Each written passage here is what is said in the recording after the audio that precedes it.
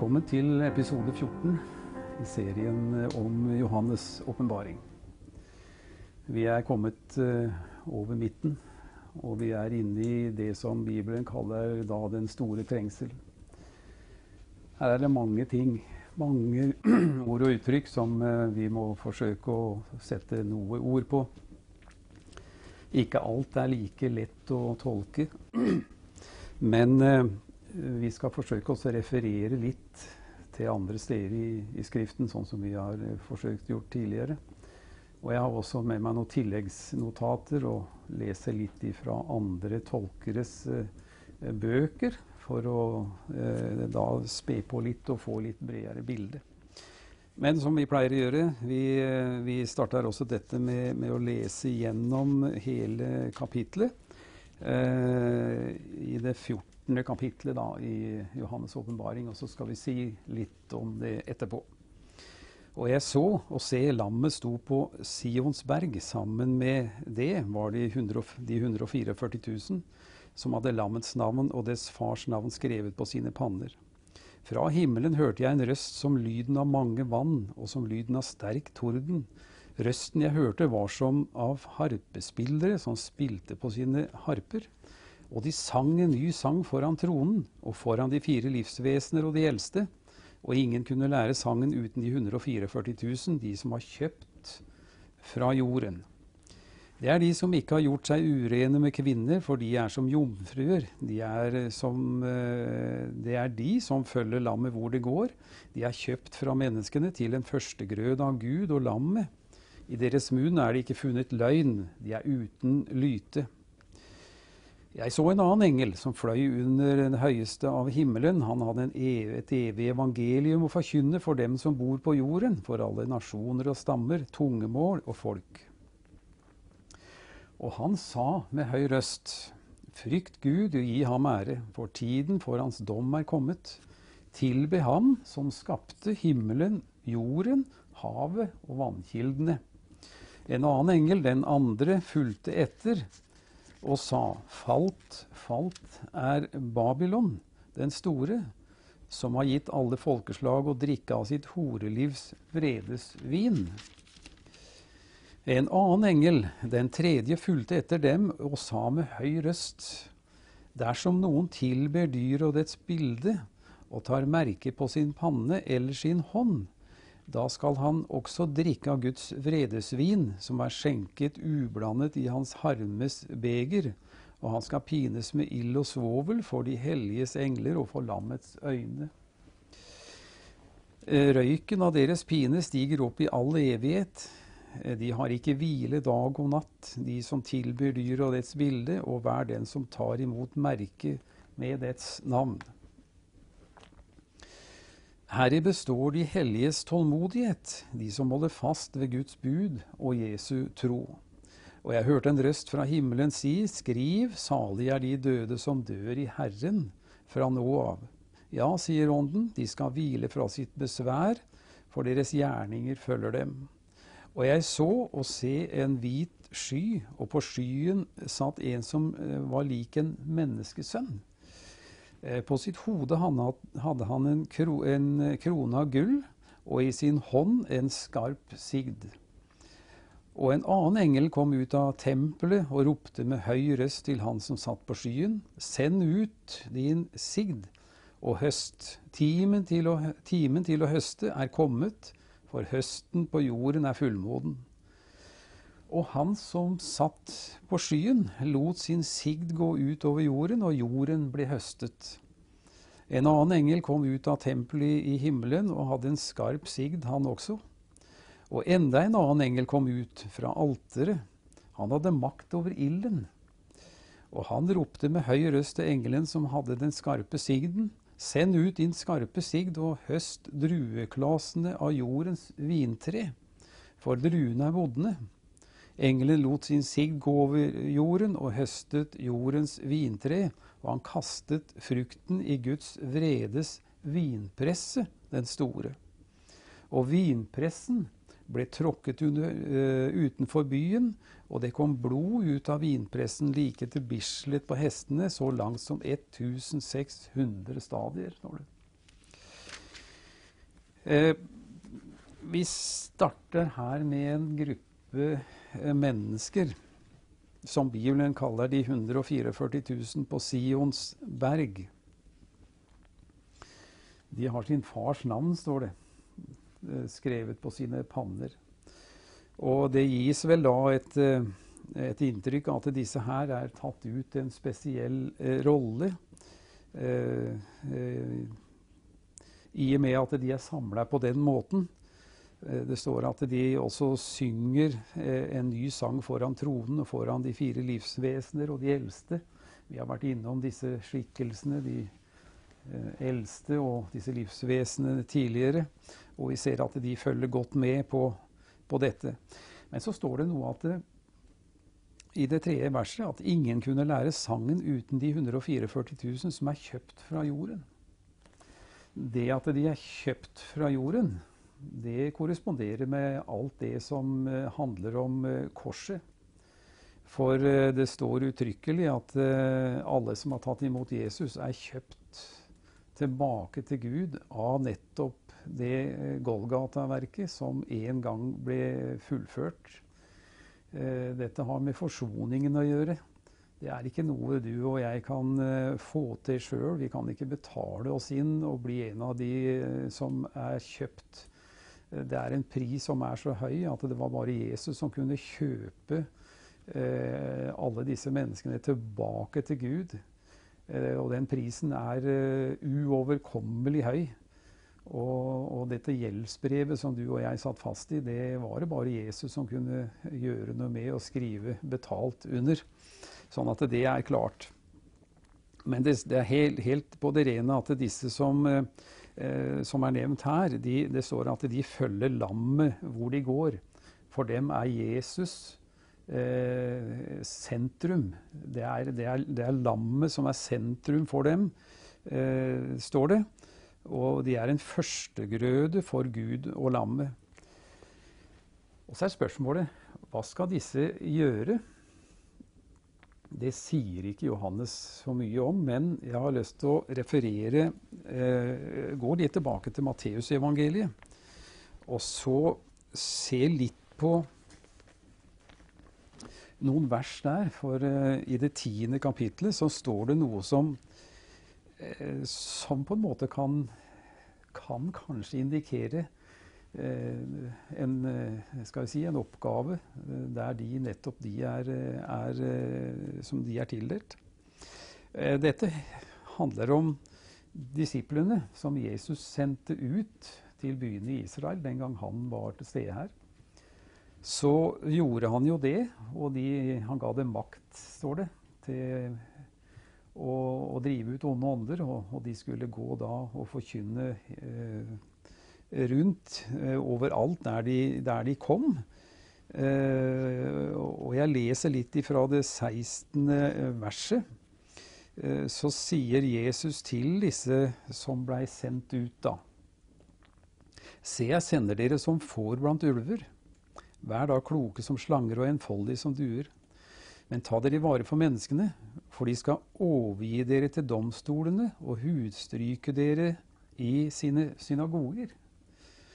Og dere skal føres fram for landshøvdinger og konger for min skyld, til vitnesbyrd for dem og for hedningene. Og når de overgir dere, da vær ikke bekymret for hvordan dere skal tale eller hva dere skal si, for det skal bli gitt dere i samme stund. For det er ikke dere som taler, men deres fars ånd som taler i dere. Bror skal overgi bror til døden, og en far sitt barn, og barn skal reise seg mot foreldre og volde deres død, står det. Men dere skal bli hatet av alle for mitt navns skyld, men den som holder ut til enden, han skal bli frelst.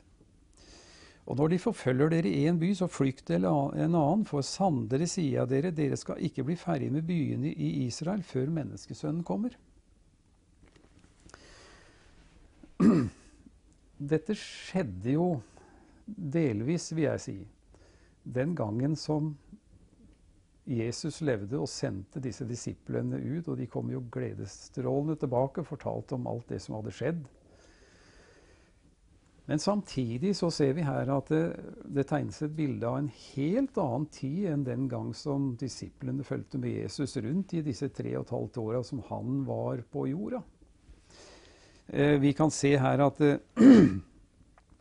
det står i vers 22: dere skal bli hatet av alle for mitt navns skyld. Og så sier han videre i det 23: når de forfølger dere i en by, så flykt til en annen. Dere skal ikke bli ferdig med byene i Israel før menneskesønnen kommer. Dette her harmonerer ikke med det bildet som vi leser av Bibelen når det gjelder det, skal vi si, den første delen av oppfyllelsen, der disiplene kommer tilbake glade og forteller Jesus hva som hadde skjedd. De kom ikke tilbake frustrerte og sa at vi ble kalt hjem igjen før vi ble ferdig med alle byene i Israel. De forteller ikke om alt det som skjedde, som står her. At de skulle bli overgitt til døden. En far skulle overgi sine barn. Og barn skal reise seg mot foreldrene og volde deres død. Jeg tror at Jesus her profeterer, i tillegg til å sende dem ut der og da, så profeterer han imot noe som skal skje i endens tid. Og det er nettopp nå, når vi leser i kapittel 14, at vi er i endens tid. De siste dager begynte, ifølge Hebreerbrevet, så begynte det med Jesu komme. Da startet de siste dager. Og de siste dager går over i endens tid, når Jesus kommer og henter menigheten. Slik at trengselstida og dommen for nasjonene, tusenårsriket og dommen for den store hvite trone, det er endens tid. Og derfor så kan du lese at om enden, og at det går mot enden. Da må vi også ta med det at det har med både denne tusenårige riket, i tillegg til trengselstida, dette tusenårige riket, og dommen for det store hvite trone. Helt fram til den nye himmel og den nye jord. Så jeg tenker at, hvis vi går da litt tilbake til det 14. kapittelet, så tenker jeg her at i den store trengsel, så vil det bli løst ut et visst antall jøder som skal sørge for at evangeliet om riket, det riket som kommer etter trengselstida, blir forkynt rundt om i Israel. Og de skal ikke bli ferdig på disse 3,5 åra før menneskesønnen kommer. Det er også interessant når det står menneskesønnen, så er det som regel da en referanse til Jesu komme på Oljeberget, og ikke som en kommer for å hente sin menighet. Når han kommer for å hente sin menighet, så kommer han som brudgommen. Men når han kommer for å dømme folkeslagene, når han kommer som konge til Oljeberget, så kommer han som menneskesønnen. Og dermed så tror jeg Jesus profeterer om nettopp en sånn periode som da vil foregå i Israel, der de vil forkynne det Jesus forkynte i de 12 første kapitlene i Matteus, nemlig om himlenes rike. Så får det være mitt ståsted og syn på det, og så kanskje du kan gå videre og studere videre på nettopp dette avsnittet, og se om du kan plukke enda mer ut av det. Så går vi litt videre, og så ser vi det at her kommer en masse engler inn i bildet. Det skjer noe mer og mer, mer og mer i hast, kan du si, og flere blir innblandet. Og det er også en engel som sier at frykt Gud og gi ham ære, tilbe han som skapte himmelen og jorden. Altså, hele tiden går oppfordringen ut til nettopp å tro på Gud, til å vende om, samtidig som du da ser Guds vrede gå over jorda, så har han denne åpne hånden ute. Vi skal gå litt videre her, og så ser vi det at Guds vredes høst, står det, kommer til å gå over jorda, og de som da ikke føyer seg inn eller omvender seg, de skal drikke Guds vredesvin som skjenkes ublandet i hans harmes beger, står det. Og hva det består i rent praktisk, det sies ikke. Men jeg er helt overbevist om at dette vil innebære både fysiske plager og straffedom, og psykiske plager og straffedommer. Det vil bli begge deler overfor en menneskehet som da ikke vil ha noe med Gud å gjøre. Det blir sykdommer og andre ting. Og Bibelen sier videre her at timen for å høste jorden er fullmoden. Jesus sa jo at høsten er moden. Be Gud sende ut arbeiderne, så han kan høste inn grøden. Og i den sammenheng så er det jo mennesker det er snakk om hele veien. Og det er også det her, når denne engelen sier at timen til å høste er moden. Det vil si at timen til å dømme mennesker som bor på jorda er nå moden. Og det står at en annen engel hadde makt over ilden, og han ropte med høy røst: Send din skarpe sigd ut og høst drueklasene på jordens vintre, for druene er modne. Og her er det ikke druer som er gode, og som skal brukes til å lage god vin med. Men disse skulle da, det står at engelen lot sin sigd gå ut over jordens vintre, som da representerer alle mennesker som da er, skal vi si, i den ugudelige tilstanden.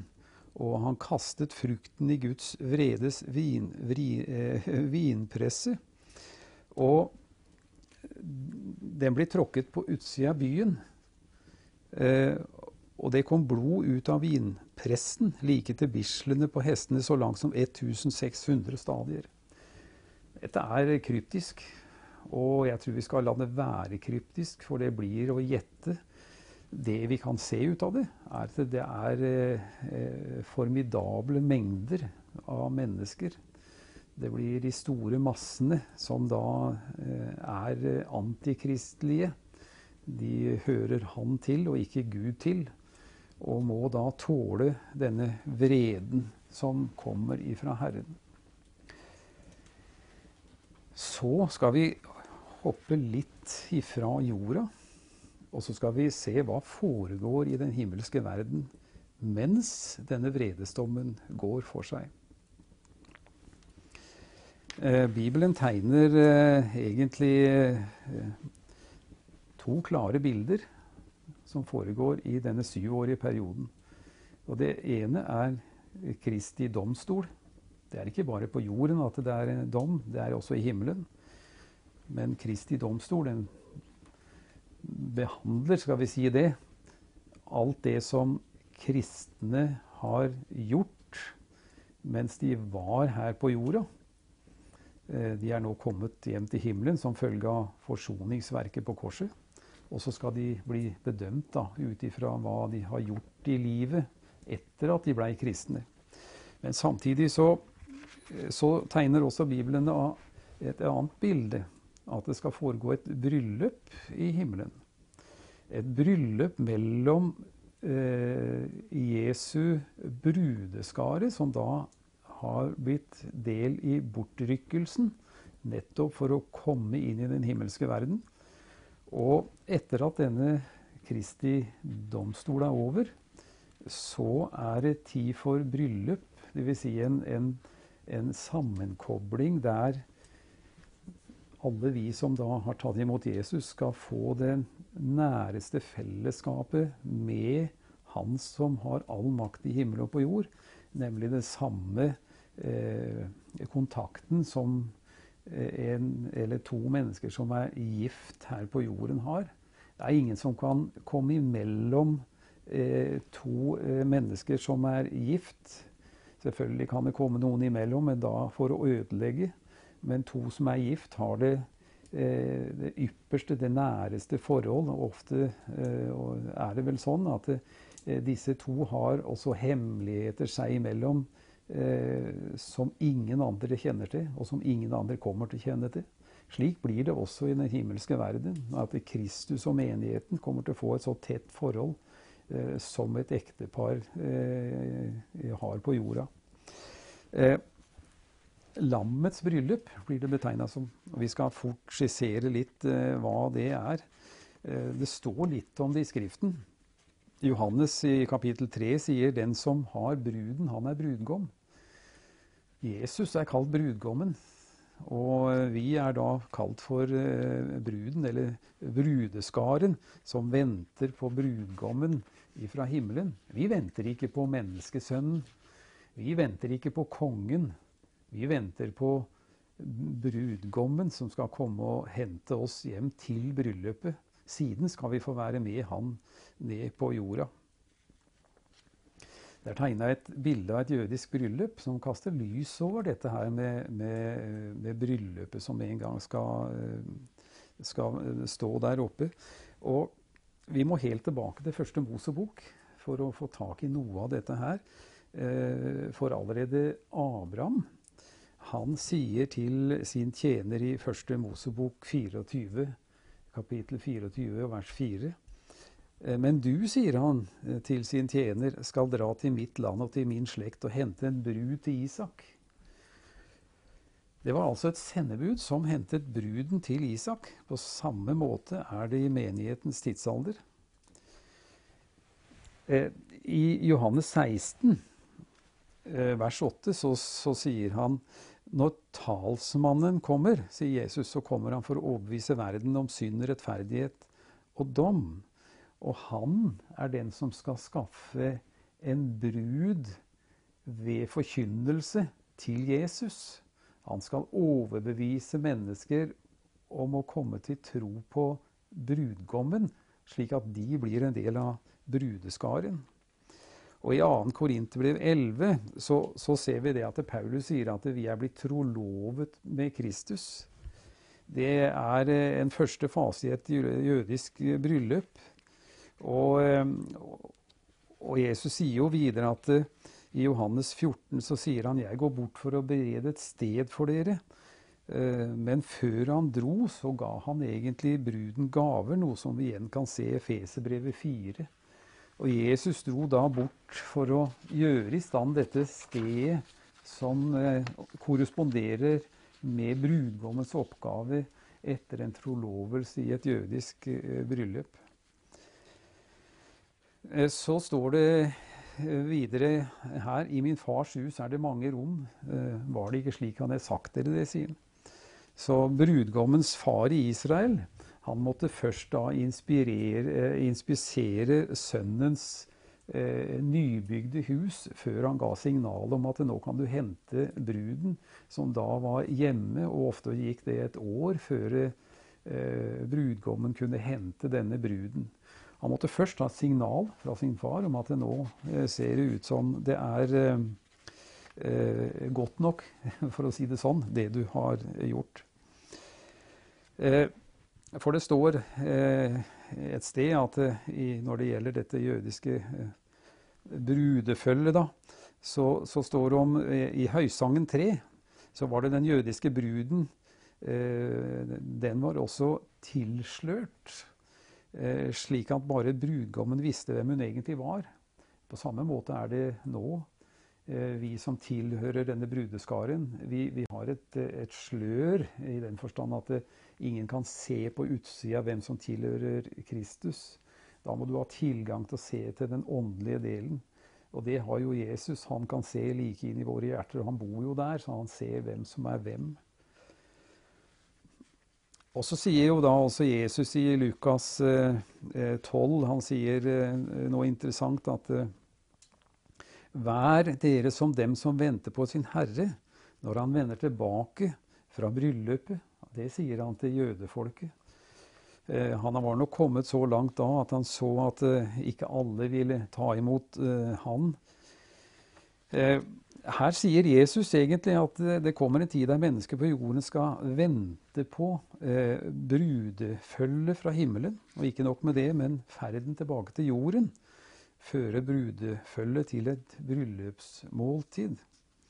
På denne ferden til bryllupsmåltidet var det vanlig for et jødisk bryllupsfølge å gå i en nattlig lysprosesjon. Og her kommer dette med disse brudepikene eller jomfruene inn i bildet som da blir omtalt.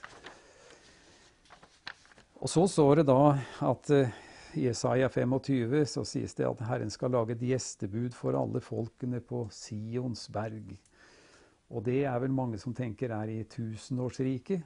Så altså mens denne trengselstida går for seg på jorda, så skjer det mange ting i den himmelske verden, deriblant denne domsscenen, der våre gjerninger skal bedømmes, og så er det da dette himmelske bryllupet som da skal foregå der.